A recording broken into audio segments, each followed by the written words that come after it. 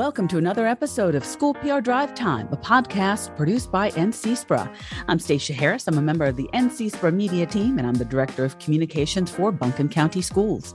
In today's episode, we want to continue exploring a topic that I find incredibly interesting and also a little bit intimidating, crisis communications and response to some sort of large, major emergency event at a school. Since we know a crisis can strike in many ways and at any time, we want to tackle the topic from a couple of perspectives. So in part one, which I'm going to link in the show notes below, we explored crisis communications and response from more of a law enforcement perspective. And for this episode, we want to approach it from more of an emergency management perspective. And so we're talking about a crisis such as a natural disaster, a fire, flood, tornado, even plane crash. Joining me today are representatives from both Buncombe County and Asheville City. We have Kelly Clope. She's the PIO for the Asheville Fire Department, and Angie Ledford is the Division Manager for Buncombe County Emergency Management. We're going to tackle some big topics today. Let's start the show.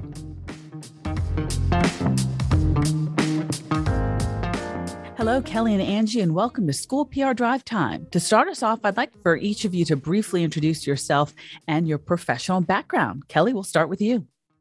Great. Yes, I'm Kelly Clope, and I work for the Asheville Fire Department. I've worked for the fire department since 1996. Started as a firefighter, and my roles changed throughout the year to fire life safety educator, level 2 inspector. And then not too long into that position, we recognized that our fire department needed a public information officer. And so I volunteered for that position, and then it has morphed into this standalone public information officer, which is what I do today. So I've served in that role for probably 20 years now, almost 20 years, which also means I provide administrative and organizational support to the fire chief and the staff. I'm basically a liaison for our employees and our entities, coordinating and managing work activities and events. I also can speak on behalf of our department and fire chief at general public meetings, local media organizations, and things like that. So I'm basically the spokesperson for the Asheville Fire Department. Great. And Angie, what about you? I'm Angie Ledford. I'm the Emergency Management Division Manager for Buncombe County Emergency Services. I've been with Buncombe County Emergency Services since 2000, and I've been in the Emergency Management Division Manager role for about 18 months now. As part of my background, I have achieved incident management credentials as Plan Section Chief, Finance Section Chief, Liaison Officer, as well as Public Information Officer. And I've also assisted many outside agencies, including both the Buncombe County and Asheville City school systems, with their emergency response planning, as well as their drills and exercises. Absolutely. And Angie and I worked together a few years ago when we were on a committee to plan a live drill, evacuation drill. We might be able to touch on that a little bit.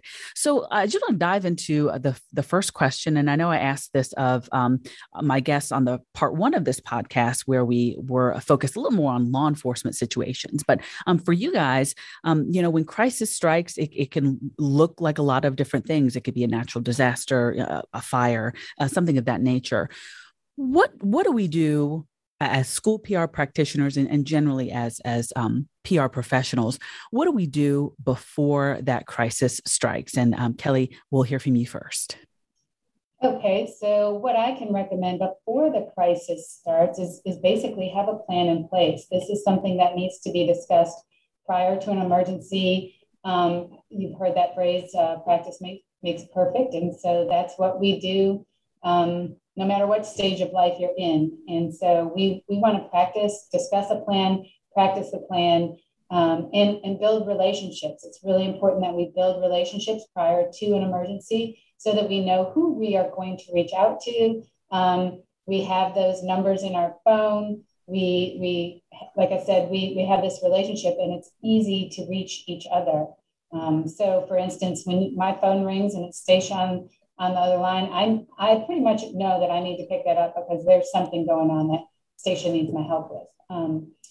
So another thing that can be done on your end is whenever there's prior to a situation, having that plan in place of how are you going to account for students? How are you going to account for faculty? How will you account for everybody that may be within that facility at that given time prior to an emergency, so that we can all, have that accountability after the emergency, during the emergency. There should be a system in place on how to communicate to each other during an event. So again, having that set in place prior to the event, whether it's, purchasing walkie-talkies or some type of radio system, cell phones for everybody, something like that. Designating a command area so people know where to go. Not only do you currently do drills and students and faculty know where to go for a safe place to go, their meeting place, you also want to have that as a command area as well. And then just understanding unified command, understanding how this is going to work if emergency occurs. You guys obviously are first on the scene. You're going to call 911. And then, so you guys have control up to a given point. And then when fire and police get there, depending on the situation, one of those organizations will take control. Great answer. And Angie, what about you? I totally agree with everything that Kelly said. The only thing that I would add to that, rather than restating things, is that you also need to make sure when you're planning that you have contingency plans in place and that you have staff trained as backups. And we typically recommend that you have all those key positions backed up 3 deep. And keep in mind when you are training and exercising and forming relationships and collaborating with other agencies, that you don't just always need to involve the person in the primary role. You need to make sure that all of the folks that have backup roles are also included in that process, so they can be forming the relationships and making contacts as well. Absolutely. And I want to throw in, the interagency, communication beforehand in that relationship is so important. And internally, as a school and as a school system, I think it's so important for, at the bare minimum, for your principals and your cabinet or leadership team to have a plan and to have practiced a plan, whether you've written it down or just keep it in the vault of your mind, which I have a bad habit of doing. I think it's so important because school folks, we're all so different, and we have so many different responsibilities. And kind of when the chaos of a natural disaster strikes, that can't be the first time that you and your cabinet have had a conversation about emergency response. So I just wanted to throw that in. And so let's transition now to the point where, some event has happened. It was a tornado, a fire, a flood, maybe a crazy snowstorm, just something very, it could be very acute and only affecting one school, or it could affect, entire neighborhoods and multiple schools. So Angie, I want you to get us started this time. Talk us through how school PR practitioners will collaborate with other agencies, because there's going to be a lot of kind of controlled chaos, especially in the first few minutes and hours of the event. Okay, so I think foremost, the most important thing that we want to make sure is that all of the agencies that are involved are providing consistent messaging throughout the incident. We've already discussed forming relationships prior to an incident, and in those prior plans, there should be some means of coordinating that messaging during an incident, either at a physical joint information center location or by having some means of virtual coordination to keep everybody together. All of the PR folks from the involved agencies should be sharing information from their agency and discipline so that everybody's informed and that everybody's on the same page. But at the same time, they also need to ensure that either they or their agency's representatives are only speaking publicly to things that are under the purview of their agency. And by that, I simply mean emergency response representatives should not be discussing or commenting on school policies and procedures, and school representatives shouldn't be discussing or commenting on the details of the emergency response. And then again, the best way to make sure all of these efforts are coordinated during a response is to share your plans in advance and to test them during exercises. Awesome. And Kelly, did you have anything you wanted to add to that? I think I'll just add on to when Angie's talking about a joint information center. She's exactly right that there is so much information that is coming and going, and there's so much, so many moving parts that a joint information center is super important because, like she said, we have to have consistent messaging. And so a lot of times there will be a lead in that JIC, as it's called, Joint Information Center. There'll be a lead person, and everybody has a designated task, meaning there may be one person responsible for actually pushing out the information. Everybody else is gathering information, getting that information to that individual, and one piece of information will go out so that we know that it's, it's coordinated and it's the single messaging. So that's always important as well when the event is large. You mentioned if it were just at a school, that's one thing, but when you involve many different schools or many other facilities or whatever the situation might be, and you're not right at that scene, bringing that information in, collecting it, putting it in one press release is probably the best means to get the correct information out. And Kelly, I want to stay with you. Something that it's kind of an odd kind of wild card situation because, again, depending on the nature of the natural disaster, kind of whatever the disaster is, everyone is walking around with essentially a video camera in their pocket. And if it's a big enough event, without a doubt, there's going to be people filming it and sort of putting their own perspective out onto the internet for everyone to consume. How would you recommend, or do you have a strategy for how to manage, essentially information narratives that are potentially getting out there even before the PIOs can put their heads together? So one thing really prior to any situation is building your reputation. So I'll just use Asheville Fire Department as an example. In Buncombe County, Angie, they have the same similar, but I'll speak on our behalf, is that we already have a Twitter, Facebook, and Instagram, and we use it pretty heavily. We definitely use Twitter as a means to get our newsworthy information out. And so we have built this reputation that the media knows that if it's coming from that feed, it is a reliable, professional resource that they can use. They can take directly from that and know that that information is correct.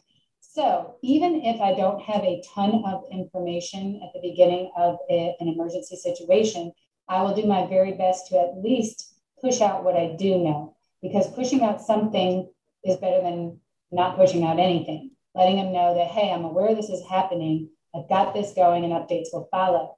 What we struggle with is what you're talking about, citizen journalism, where, like you said, everybody has a cell phone, everybody's taking their own opinion, their own, outlook on a situation. And so we have to jump in there quickly and be able to tell our side of the story from a professional standpoint as quick as possible.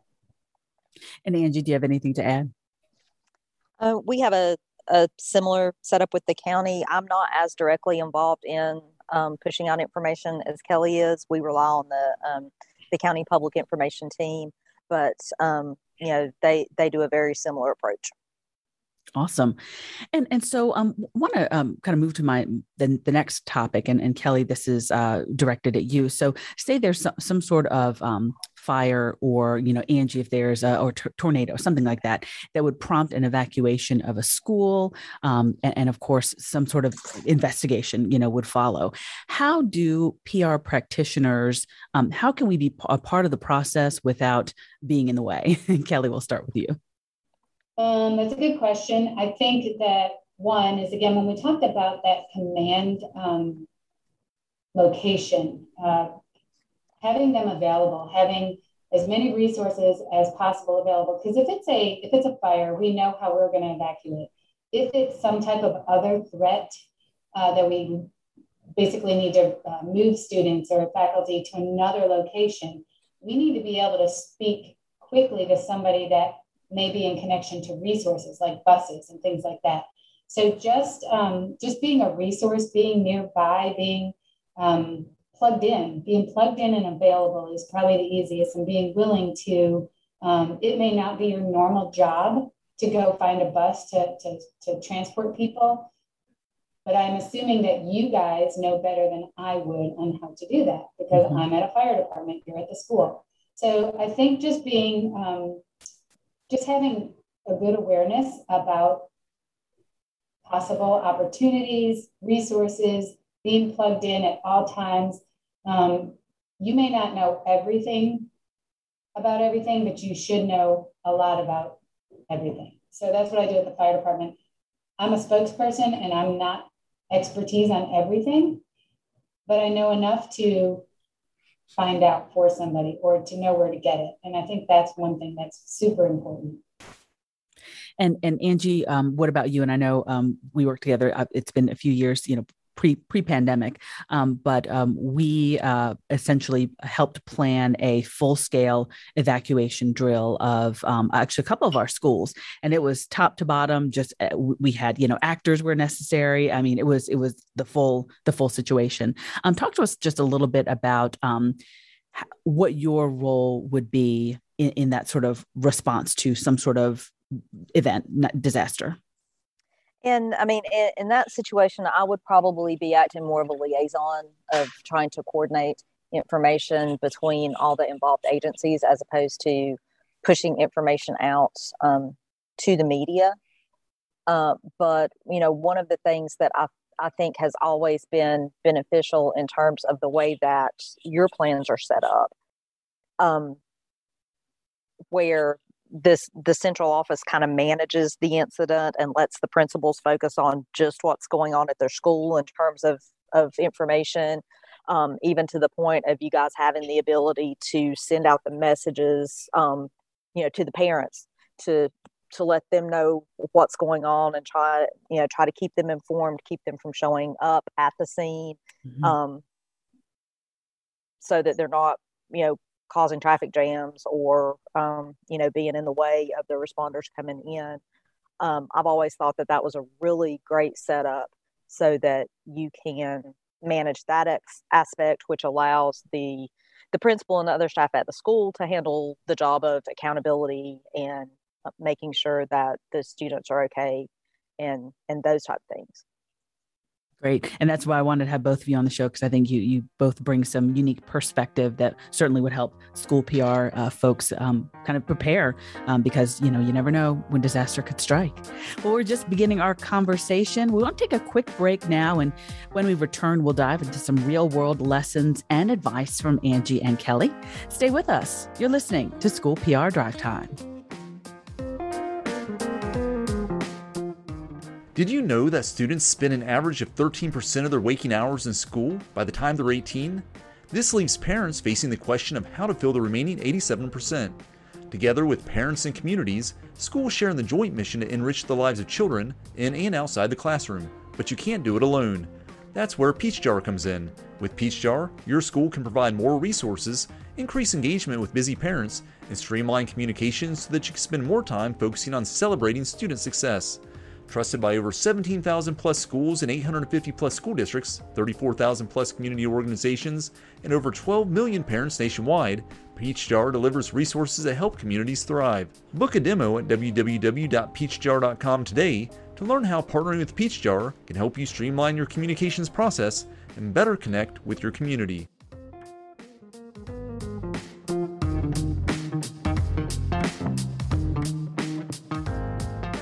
Welcome back to School PR Drive Time. Kelly Clope with the Asheville Fire Department and Angie Ledford with Buncombe County Emergency Services are with us today to talk through what crisis communication and crisis response and that partnership, what does that look like? So Kelly, we want to start with you. Before the break, we teased ahead saying that we talk about some lessons learned and best practices. So Kelly, what have been some of the most, I think, poignant lessons, helpful lessons that you've learned in your role? Wow, there's been a lot of them over the years for sure. And I think I've touched on some of them, but what I take away the most, if I were to encounter a large situation is, and Angie and I both work this way, is understanding that command system. Who is the go-to person? You really need to be familiar with who is in charge and who can get you your resources, who are your public information officers, and working closely with them during the event so that you yourself are not working in a vacuum, that you are including everyone so that you're sure that you have the correct and most up-to-date information and are sharing that with the public. Another thing is for me personally has been managing media. If there's a large event, a lot of media will show up. Gaining that confidence over the years of I'm in control of this media situation. I will get them their information and I will organize how that is delivered. So when media start flowing into the scene, I will put aside an area specific for them and I will deliver the information frequently and hold to your word to them and build those relationships, obviously. But again, look at it as what do I need to get out? What information do I want to share? Therefore, I have control of this situation and I will give them the information I need for people to know. And if you go in it with that attitude, it takes a little of the pressure off of, oh my gosh, what are they going to ask? And what do I need to answer for them? And that kind of information. So I think just those are some of the strong points that I've learned over the years. And I want to lift up one of the comments that you made just about media management. I think having good relationships with your local media before the disaster strikes is huge. Having someone in that newsroom that you can trust. And additionally, I mean, we all understand, television, newspaper, radio, they're all going to be trying to get, quote, the story first. And so they're going to be in competition with each other, which means, they may be roaming around, the scene of a tornado, fire, something like that. And so I like what you suggested there of, promising frequent updates in a single spot where, these reporters know if they want the details from a reliable source, that's where they need to be. And my mentor suggests something similar, and it sort of reduces that urge for reporters to essentially roam around an active scene and you have no control. You have no idea what video they're capturing, who they're talking to. It just makes a tenuous situation just really even more stressful and difficult to manage. And for their safety and everyone's safety as well. And believe it or not, they will end up managing each other. Meaning, if I have made that request and I walk away, and somebody starts to go outside those boundaries, another media person may come to me and say, "Hey, so and so's not respecting your request," and I can, so it manages itself once you, put some guidelines out there for them. Absolutely. And Angie, talk to us a little bit about your process and just some of the best practices and lessons you've learned. And again, my process is a little bit more focused on internal communication than what Kelly's is. But, everything that she said regarding understanding the incident command system and unified command, ahead of an incident, that's very on point because that's kind of the guidelines that all responders operate under. But, typically emergency management is always going to be in a coordinating role in any response, trying to make sure that all the other responding agencies have the resources and the information that they need. So typically, I'm actually working as more of a liaison than a public information officer. And in that vein, I'm making sure the information's being shared between the agencies that are responding, as well as being communicated back up to county leadership. And one of the things that they teach you in the various incident command classes is kind of those liaison officer positions are almost married to the PIOs because we're looking for the same information. We're just sharing it in different avenues. I'm fortunate that I'm able to work through our county public information team most of the time and let them handle the media aspect of it. But, the first thing that I try to make sure that I do with any incident is to gather the information about what agencies are involved in the response, who the key representatives for each agency are, make sure you've got a means of getting in contact with them, in order to communicate. And, typically that's going to also help the PIOs because they're going to be getting questions about how many agencies are here, how many responders are here, and that type of information. So we kind of work hand in hand. And, I'm thinking of obviously kind of planning for all eventualities, depending on the nature of the incident. I think something that is interesting but could complicate things is if a federal agency is involved, say if it's a plane crash, then all of a sudden you're dealing with a whole different set of people. And Angie, from your perspective, what do you do when you kind of are thrown that curveball and you have, folks who you have never met, never seen a day in your life, and now all of a sudden they're in charge of a lot of what's going on? You do the best that you can. You try to, that's probably an instance where you've not formed a relationship in advance, but you try to build that rapport as quickly as you possibly can. And a good way to do that is supporting what they need and trying to be in assistance to them. And another thing that usually brings with it too is the maybe some of the bigger media outlets, as opposed to, it may not just be your local news media. If it's something that is a really high profile event, it may be, your CNNs and things like that. And, something to remember for everyone is that, that they blow into town and they leave, and you need to make sure that you're always taking care of your local media. Just as much as you are paying attention to those bigger outlets, because it's your local folks that you're going to be dealing with on a day-to-day basis, and you need to make sure that you're not alienating them if you do have something that's a big event. Absolutely. And I think, another important topic that I want to hit before we wrap up the show is the importance of, essentially doing a postmortem and a hot wash, as we call it in Buncombe County Schools, of a situation. I know when we did our evacuation drills, after each drill, we all sat in a room together and just said, okay, what worked well, what didn't work at all, and what did we completely overlook in our planning process. So Kelly, we'll go to you first. Talk to us about your process for just reflecting on whether it's a drill or an actual emergency. How do you make sure that you're continuing to learn lessons that can make you better at your job? Right. Pretty much any event that the Asheville Fire Department encounters has an after action, discussion. And so it can be on the tailboard of a fire truck after a fire. They will come together and they will immediately talk about what went right and what went wrong, because by the time you clean up, get back, and you go home for a couple of days, you're going to forget a few things. So it's best to go ahead and discuss it, maybe have to hash some things out, but oftentimes as humans, we learn by mistake. And so same thing applies for any other event. If there's a large weather event, or like we're talking about some type of emergency at a school or something, these agencies will come back together and discuss, again, what went right, what went wrong, what can we do, or how can we change it to make it better in the future. And that is a super important, major part of this whole emergency crisis communication. We're always learning and we always can improve. And so having that hot wash, as you would call it, is just one of the steps. It's one of the given steps that will happen.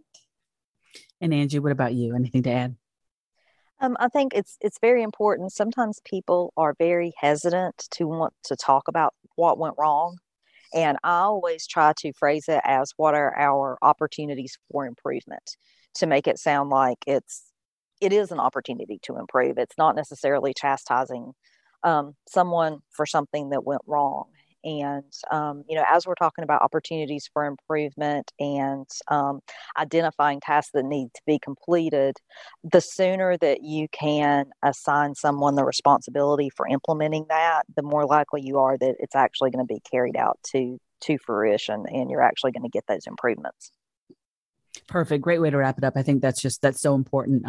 And I think that's why, practicing and doing a drill, even if it's just a tabletop drill, go through the motions, see what it feels like when you're, trying to work fast, and, you've got media calling, you've got, potentially parents calling, trying to figure out what's going on, and, trying to push that information in a timely fashion. I think absolutely you've got to do it, practice it, and then look back and figure out maybe where you could do things a little bit better. So wonderful insight insight and advice. I really appreciate you all taking some time to come on the show and talk to us. Kelly Clope with the Asheville Fire Department and Angie Ledford with the Buncombe County Emergency Services. Thank you all for your time today. Thank you. Thank you, Stacia.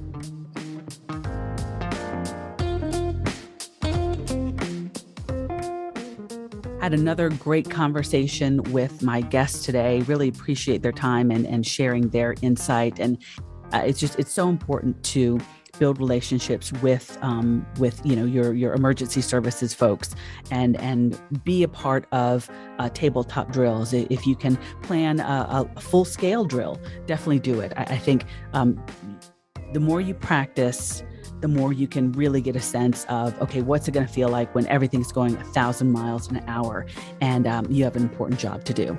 So again, thanks to our guests today for joining us. And hey, if you out there have any topic ideas you'd like us to cover on School PR Drive Time, just send an email to ncsprasocial@gmail.com. And I'm going to link that in the show notes below. We'd love to hear from you. Thanks for listening. Have a great day.